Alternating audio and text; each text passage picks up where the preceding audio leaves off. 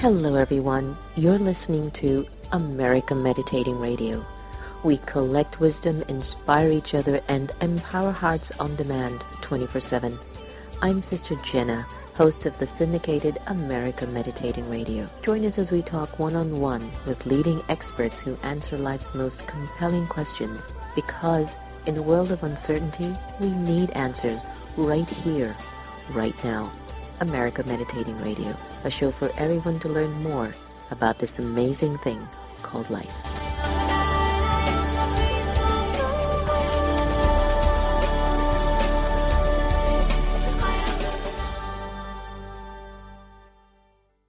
Om Shanti, everyone. Welcome. Good evening. I'm really excited about today's special segment and special guest, Gina Belafonte. Remember her dad, Harry Belafonte?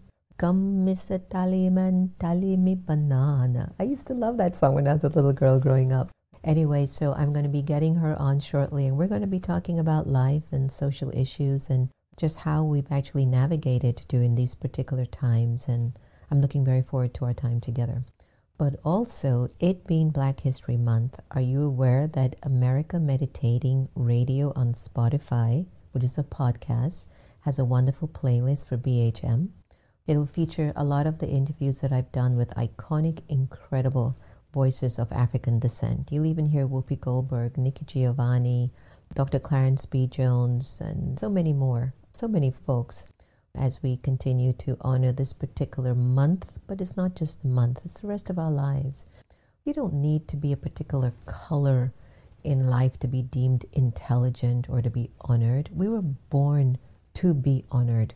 Black, white, Chinese, Indian, Jew, whatever.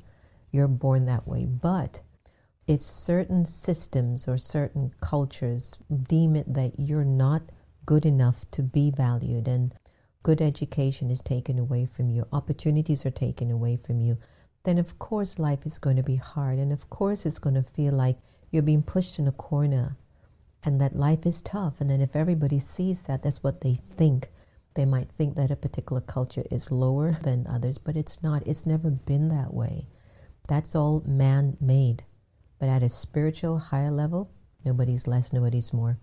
If your character is flawed and you're all caught up in algae, which is an acronym that I use regularly, anger, lust, greed, attachment, and ego, then there's a problem. And the reason why we're seeing so much tension and issues in the world is because of algae, not because of the color of your skin, not because of your religion, not because of your language. It's because of the intention inside of your personality.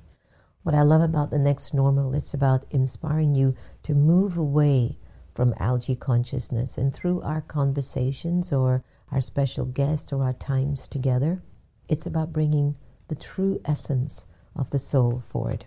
So let me know what you think about the show. Feel free to give it a like, share it. I think you're going to love the conversation. So let me give you an idea of Gina if you don't know about her.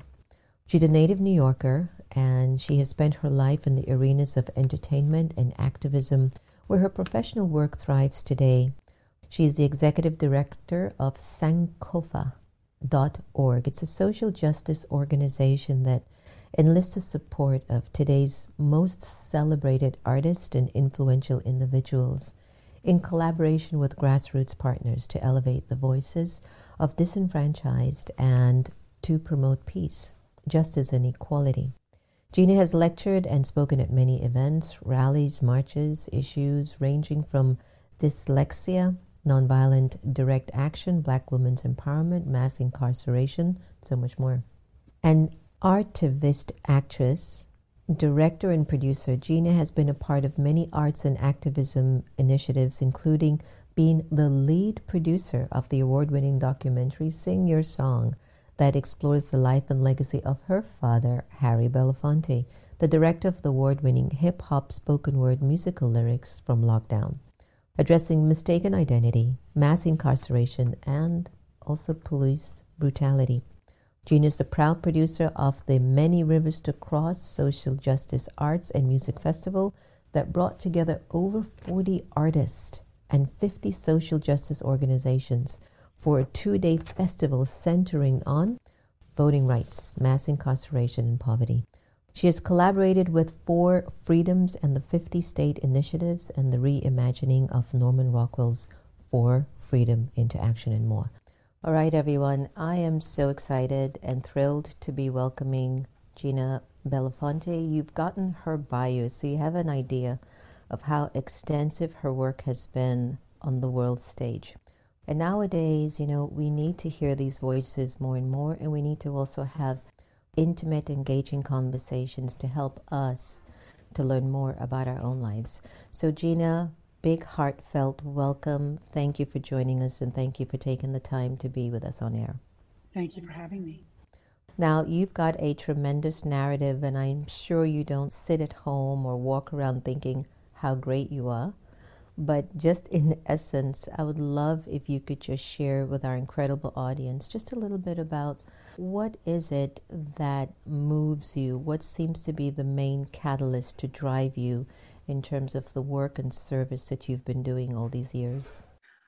Well, I think that what drives me to do the work now is different, perhaps, than what drove me when I got started. Or they might be the same, just that my consciousness level has shifted as I've gotten older. But I have a lot of feelings around inequity and suffering, and I feel that I have healing opportunities and healing capabilities. And so I use myself with all of who I am to be of service to the community, to bring healing and opportunity for growth, and I guess for people to discover their own agency, their own opportunity to be of service to themselves and their community. So I think that's what drives me. Love drives me. Big one, right? I mean, it's got to be that love. Sometimes when you're raised in a family that's very powerful or is well known, and you've been exposed to so many iconic and profound people, how has that impacted you? Or was that just your norm, hanging out with John Lewis or with your dad or all the incredible individuals historically? I mean, what was that like? Well, in my household, I'm the youngest. And so I have learned to lean into listening. And in the days, being surrounded in my home by so many incredible artists and leaders, it was just part of what was happening around the house. There wasn't this notion that I should be listening any differently than I would on any other given day, doing any other given thing. But I think that in retrospect, the sponge that collected the pearls and drops of wisdom, I have become to realize them more consciously in my adult life and in the work that I do and in the way I walk through the world. So I feel humbled and blessed to have incarnated into this particular life that I'm in. And I feel a tremendous amount of gratitude to have been able to be exposed to some of the incredible hearts and minds that I've been exposed to. I like how you use the word incarnated in this particular family or life, because some of us question the whole notion of incarnation and how do we actually get reincarnated, or what is the relationship between the life that I'm living and the karmas of my past. And so as we're looking at the world changing so much, in the United States is happening, is there something that you're feeling karmically that you learned so much from your parents growing up?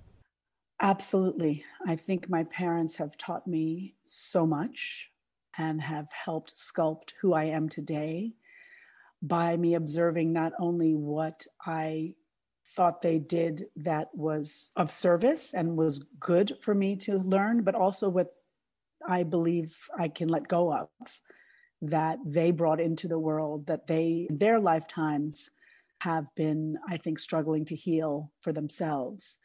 And so, I kind of feel like we have an opportunity in each lifetime to not only be of service, but to heal past regressions or past incarnations, whether we were healers in a past life or whether we were perpetrators of evil. I think we have an opportunity to recognize and to heal what comes up for us in this life and to do our best to have a deeper relationship with ourselves, to understand why we do what we do or why we feel what we feel. Many clues come to us as we unpack our early childhood education and our early childhood environment. And then as we become adults, have an opportunity to sculpt and grow and heal that which we did not receive, or that which we did receive that needs to be healed. And it's not always easy. I mean, being human is exactly that. So we're not always conscious, and there's always unconscious biases or unconscious feelings and things that sometimes surface, and they just keep sort of poking at us. And I think that we have an opportunity to lean into listening to that and to ask ourselves, like, why does this keep happening to me? What is it that I'm creating or attracting that this keeps happening? Good or bad, or I don't know if it's bad, but good or uncomfortable. I mean, even in tragedy, there's great hope and opportunity. And I think that each day I do my best to walk through the world with intention and purpose and love, and also forgiveness, and recognize that I'm human, and I'm always open to learning more how I have maybe gone off a path of intention and love to deepen my own growth. Sense of self, yeah. Exactly. I don't know, have you been feeling the same as I have? Prior to the pandemic, I was physically moving around, and I've been to 97 countries or something by now. And my least favorite country that I used to visit, and people might not like to hear me say that, but it has been India. And can I tell you something, Gina? For the last 3 months, I'm bawling, needing to go back to India. And I'm going, where's this memory coming from? What's happening to me? There's a healing that's taking place. And what I'm noticing is that with all these months of not physically being so distracted because you're always in action, I'm journeying inwards in places that I had not known needed my attention. And now I'm recognizing this incredible sense of love, but also loss of my connection to India and my Indian people, being half Indian, half Jamaican. I've never really taken sides to say, well, I'm Indian, I'm Black, I'm a soul. I'm having an experience here.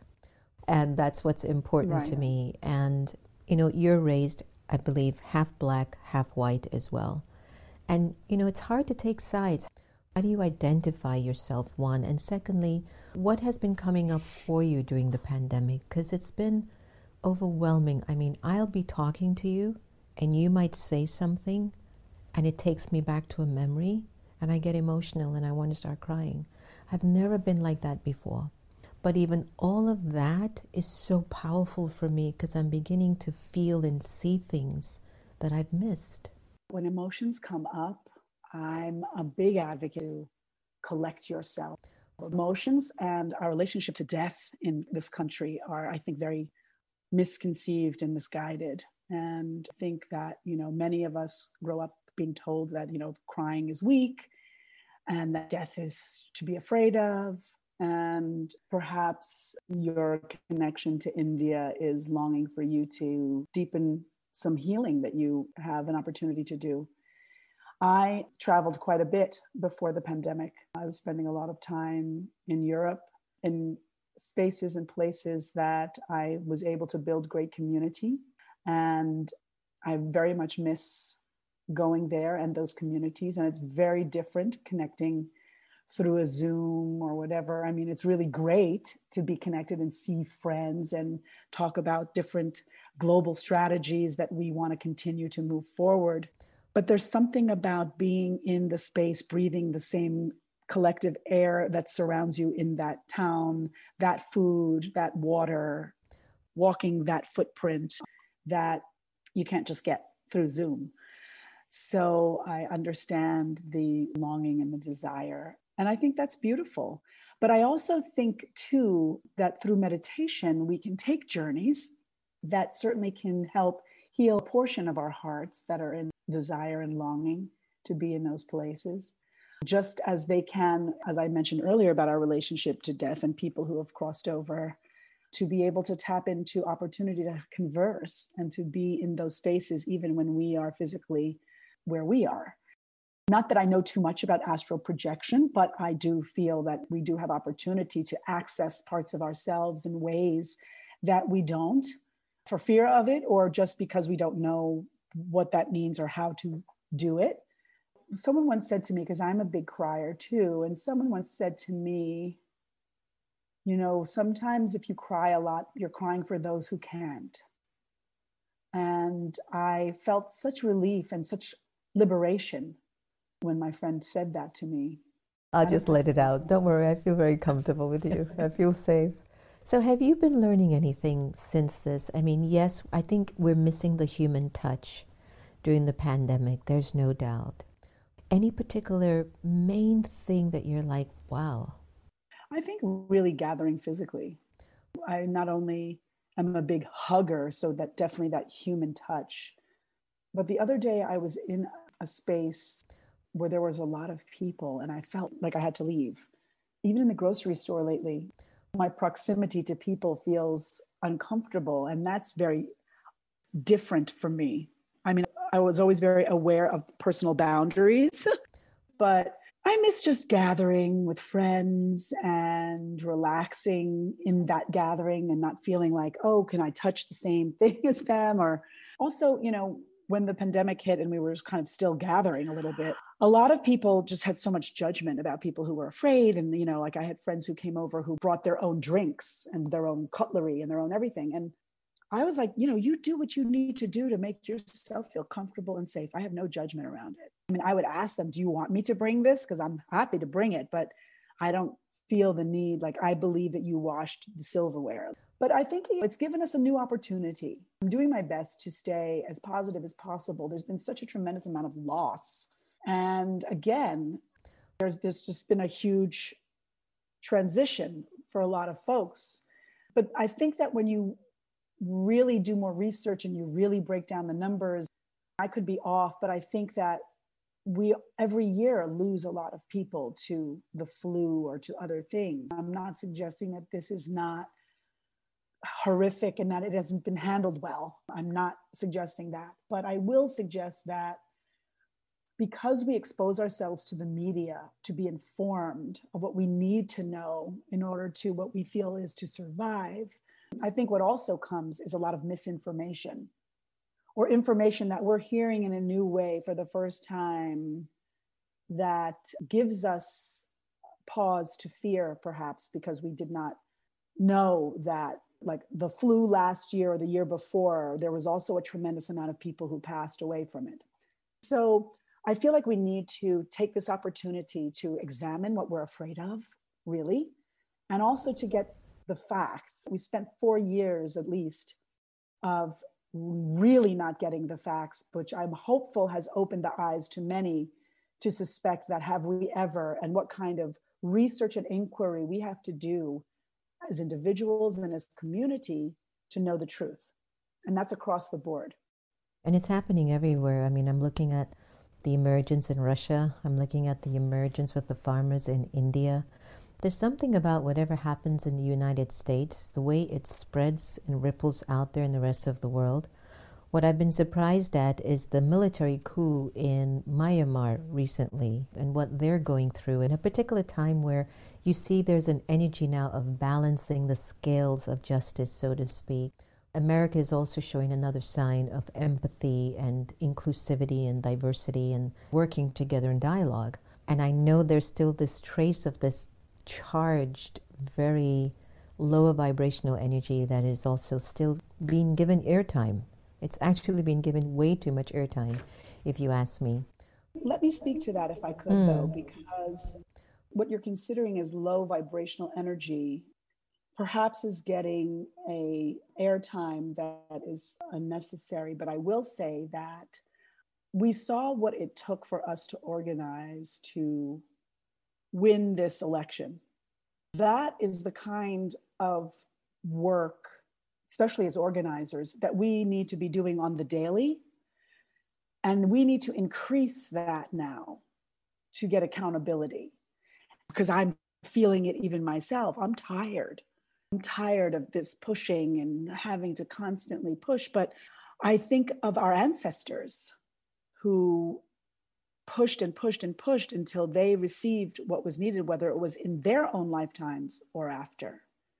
And, when Barack Obama became president, everyone thought racism was over, if we remember that.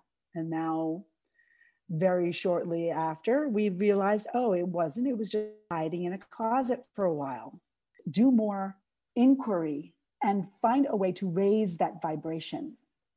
So the energy that I think that is put into that space, in that low vibration, we need, as folks that I guess consider that we're functioning on a higher vibration, we need to raise the vibration of those who are at that lower space. If we want to even consider and conceptualize it as higher and lower. I'm not a big fan of that. But I will say that it's important for us to be looking at the entirety of our human existence and the human condition. And we have an opportunity in America to reconstruct how we move forward. There is an opportunity for this new space for equity. But because we live in systems of democracy and government, we need to hold our, I'll say, ambassadors of democracy accountable to give what the people really want. For us to hold them accountable, we have to look at our lives too, ourselves. If I'm accountable to carrying the big light, carrying that quality of virtues and values in my own life. I mean, I've seen it in DC. There are so many good people and they're being tested to maintain that, to sustain it. And the energy to basically turn a blind eye to that energy and to go the other way is a consistent banging on their conscience. And so sometimes when I see what's going on the Hill, I have an idea of what they're going through. I don't know if you saw my series called Soul Talk on the Hill, where I actually went in and interviewed a lot of these politicians.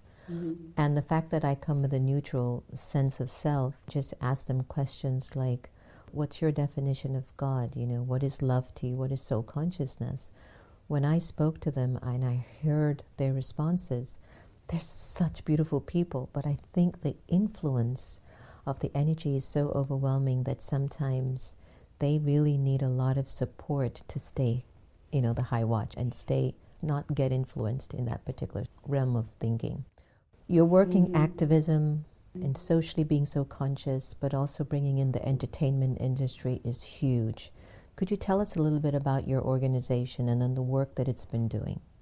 Sure. I'm the executive director of sankofa.org, which is a nonprofit organization. We work with artists and thought leaders in partnership with grassroots organizations. We elevate, educate, and motivate artists and allies in service of grassroots movements. So we use art as a tool to bring forward messages of hope, shining a light on specific issues of mass incarceration and juvenile justice, immigration, income disparity.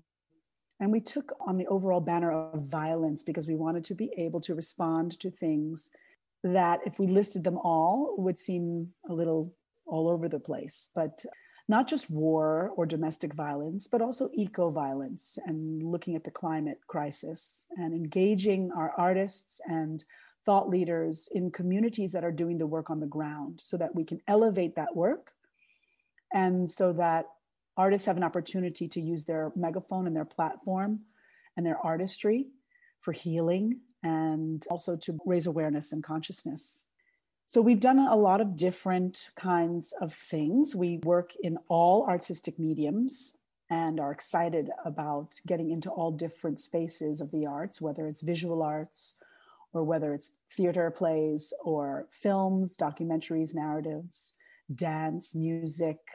Soon, hopefully, we'll be working with some chefs to talk about social justice stuff.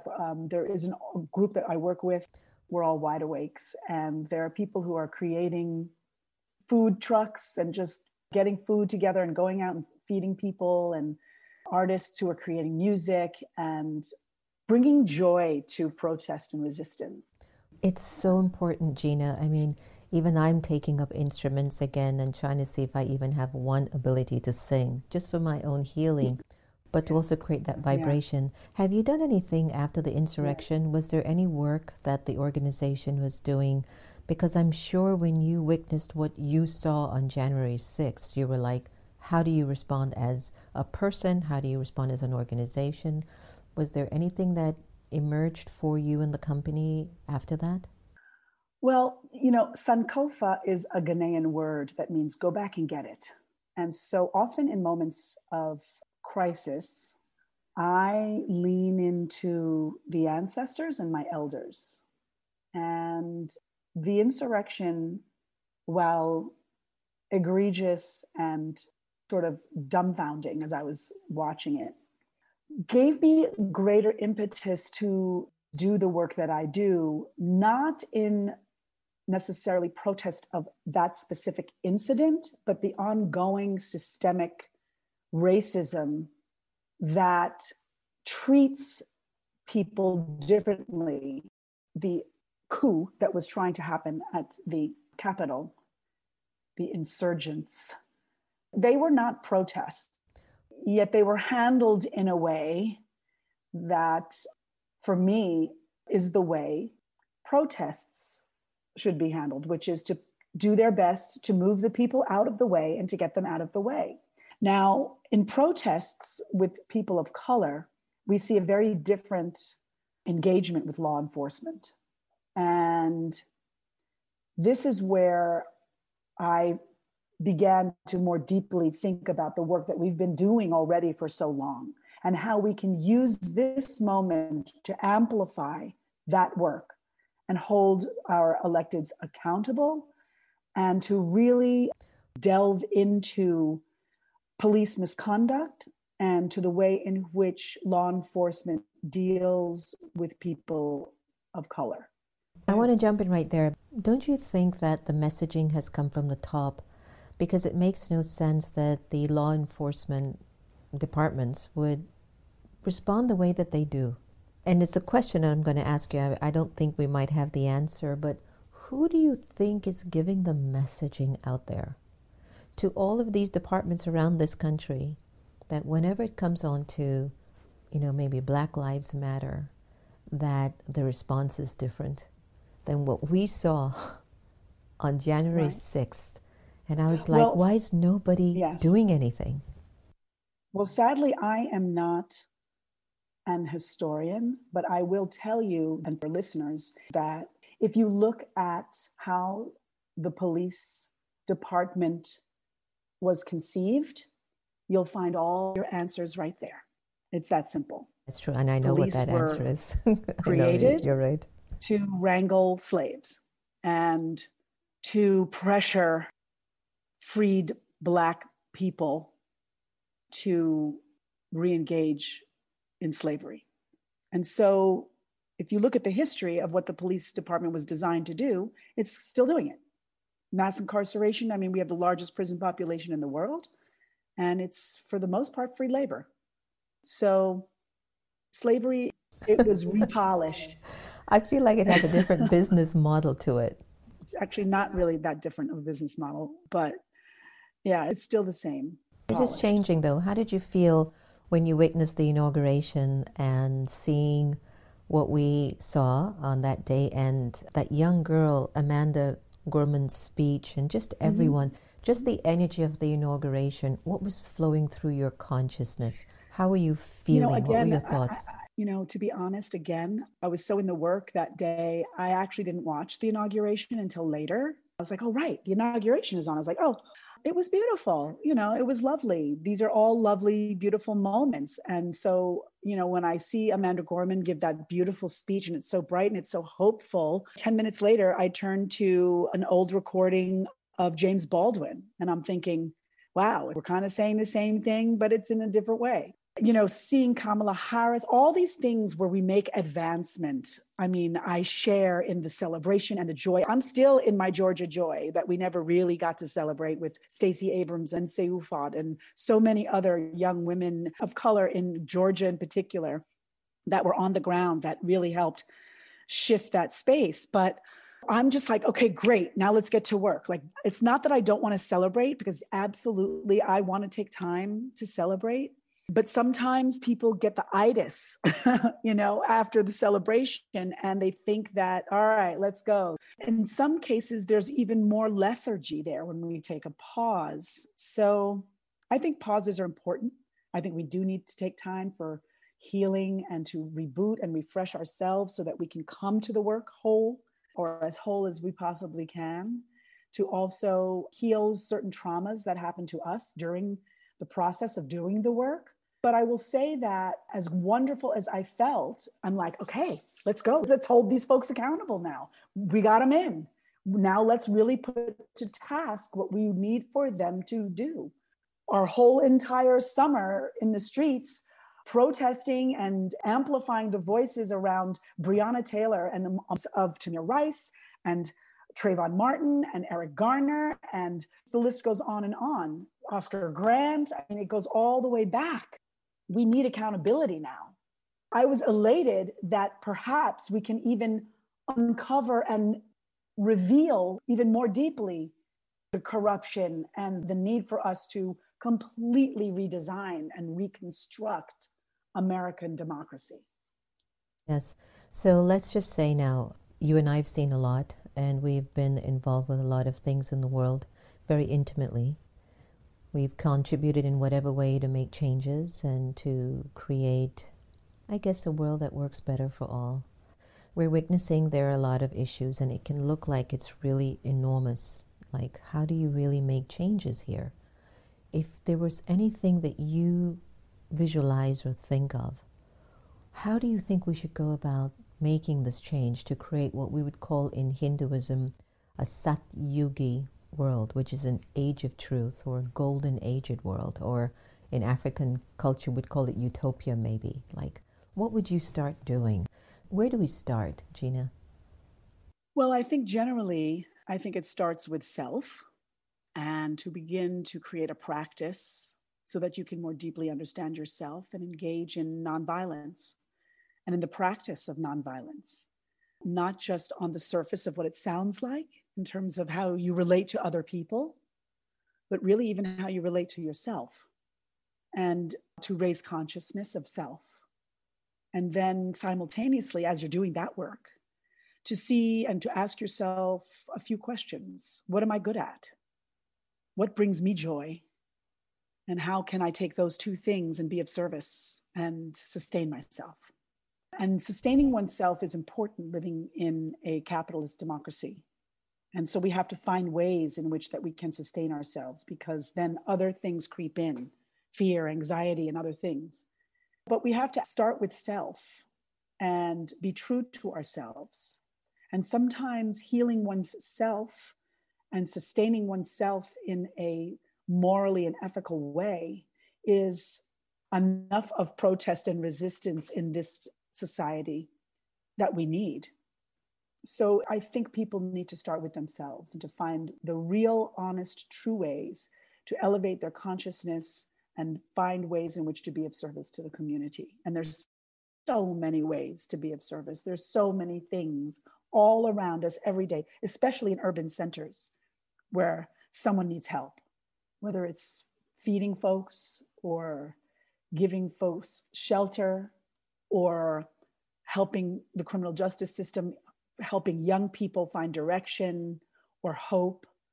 There's just so many places and ways. And if you're tired of here, there's places all over the world that need the exact same attention for usually the exact same reasons: greed and violence. It's so weird. I got some statistics. The millionaires, if they were to give $1,000 or $2,000 a month to everyone, they would still remain millionaires. Probably billionaires. Yeah. And I've thought about it. And I'm not saying that that is the solution, but let's say you go to developing countries or even our own backyard, right here on K Street in Washington, D.C., there's a whole section of individuals who are living homeless, right here in the nation's capital. And to be quite frank, I don't think they want you to give them money. I think people want opportunities to give them a chance for them to see what they have in them. And there's some that I want to take because I feel takers get tired, givers won't. And so, where's the balance here? The inner and the outer balance. That's something that I think I really have been looking into in terms of what is the solution to the world's ache. It takes me inwards, but also upwards. I think recently I just hosted something at the UN, and the theme was love of God, love of neighbor. When we talk about the energy of God, what comes to your mind? Who is God to you? How does God play a role in your life? Let me first say just this to that talk about giving everybody money. Andrew Yang, who's running for mayor in New York, that was part of his platform, running for the presidency. I think that would help. I mean, I feel like people can feel less stress is helpful. But as it relates to God or my relationship to God, I don't really have a definition. I mean, God is everything and everywhere. God is in every moment. God is in me. I am God. We are God. We have an opportunity through ancient and generational ritual and ceremonial practices to find a deeper connection to our relationship to spirit. I don't have a practice or a relationship to God where I practice each day. I know that I thank God a lot. I believe in energy and a higher power. I feel that there may be some sort of cosmic energetic law that is God. I believe that karma is a way for us to more consciously tap into the concept and idea of spirit and God. Not growing up in a traditional religious practice, prayer for me is very soothing. And I think that when I meditate and am in service and really leaning in to listening and giving of self, the relationship that I have to spirit and to God comes clearer than when I'm not more intentional around engaging a higher consciousness and vibration, when I'm just sort of walking through the world as my humanness, my human person. But I think that it's very personal, not in a hiding way, but I feel like different people find different ways to access. I'll put it to you this way. I don't believe that I can do something that is immoral and do it knowing that God will just simply forgive me. But what I do believe is that doing something that is immoral or violent has the option through their experiences of self-reflection and connection to God. If that makes any sense. Question, Gina, because a lot of folks come to me and ask about this question. And when the insurrection happened on the Hill, I met with a lot of various religious leaders, many of them that you hear on the news regularly. And we all talked about it. And the only response that I could share was, well, when I'm not in remembrance and when I'm not experiencing that I come from that source of power, then of course I behave this way. And I think that we're at that particular point where we either have to keep reconnecting to the source of light and power that we are made of and come from, or not. And that's just what we're witnessing right now. And I think it's just my wish that we return to good. If you don't want to talk about God, then let's talk about good, Problem about good versus not good. It's like men wrote the Bible and men continue to interpret it in ways and teach it in ways that to me are not very godly like. Yet people are indoctrinated into beliefs that they walk through the world with because they've been told that that's God and that's what God wants. Yeah, but everything is changing now. You can see it's opening up. People aren't accepting God as a religion. They're not looking at God that if you're Jewish or Christian, then you're definitely no God. There is something very mystical and very powerful happening that I feel that people are now connecting to a more spiritual, intimate relationship. I had a wonderful conversation with one of my dear buddies, best-selling author Carolyn Mace, and she has a new book out called Intimate Conversations with the Divine. And basically, it's just this whole conversation of when you go in and you're really honest and truthful and sincere, you will tap right into that energy. And that energy will govern everything that you need to do in this incarnation. And I think if we all do that, the world would be a better place. I don't even question that. Right. Agreed. And I will say this about the insurgents, that, a lot of people talk about balance. When I see something like that, that to me feels bad, evil, cruel, I think of what it's countering. So I believe with you that there is an emergence that's been happening for centuries. And now in our lifetime, perhaps we are seeing this last grasp of evil, shall we say, because what is washing over us is an overwhelming sense of love and spirit. And the quote unquote evil we will next have to actually deal with will not be mankind's inhumanity to man, but really look at man's inhumanity to nature. Because I think when we get rid of accusing other people of things, if we can heal our societies in a way where we don't need to do evil things to each other, we can then really see how we're doing evil to the planet, because that will be where the next balance and course correction will come. If there is always a balance of good and evil. It's never easy to talk about good against evil, light against dark, but we get what you're saying. Your audience knows exactly what you're saying, because that's just who we are. As we come to a close of our wonderful time together and the intimacy between the both of us, I want to do a little thing that I do sometimes called spiritual fire. I basically introduce one word to you, and you have to tell me in one word the first thing that comes to mind. You ready? Mm-hmm. On your mark, get set, go. Soul. Love. Peace. Love. Heaven.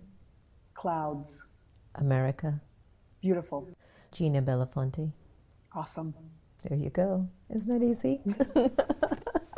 Thanks so much. It's been a delight to have you on air today. And I'm just so glad, as horrific of the times that we've endured in terms of lives lost or transition of souls to move into other bodies, or just all the drama that America has been through, especially in the last year. One of the boons, one of the blessings has been to encounter and meet folks that normally we wouldn't.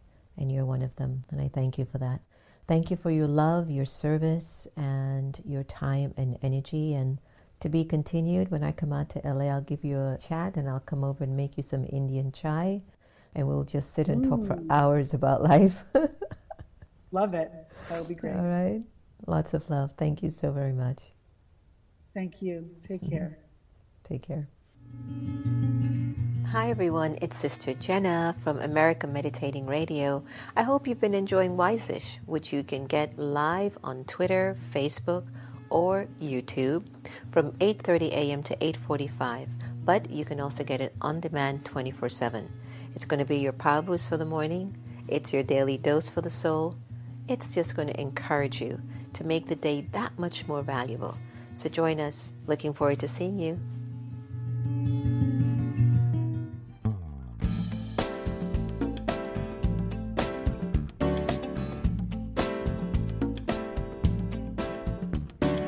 Thank you for this day, Spirit. Thank you for this day. Thank you for this day, Spirit. Thank you for this day. This healing, this healing, this healing day. This healing, this healing, this healing day. Thank you for this day, Spirit. Thank you for this day. Thank you for this day, Spirit. Thank you for this day. This healing, this healing, this healing day. This healing, this healing, this healing day. Thank you for this day, Spirit. Thank you for this day. Thank you for this day, Spirit. Thank you for this day. This healing, this healing, this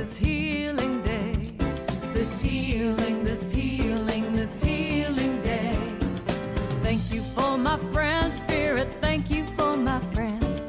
Thank you for my friends, Spirit, thank you for my friends. My wonderful, my wonderful, my wonderful friends.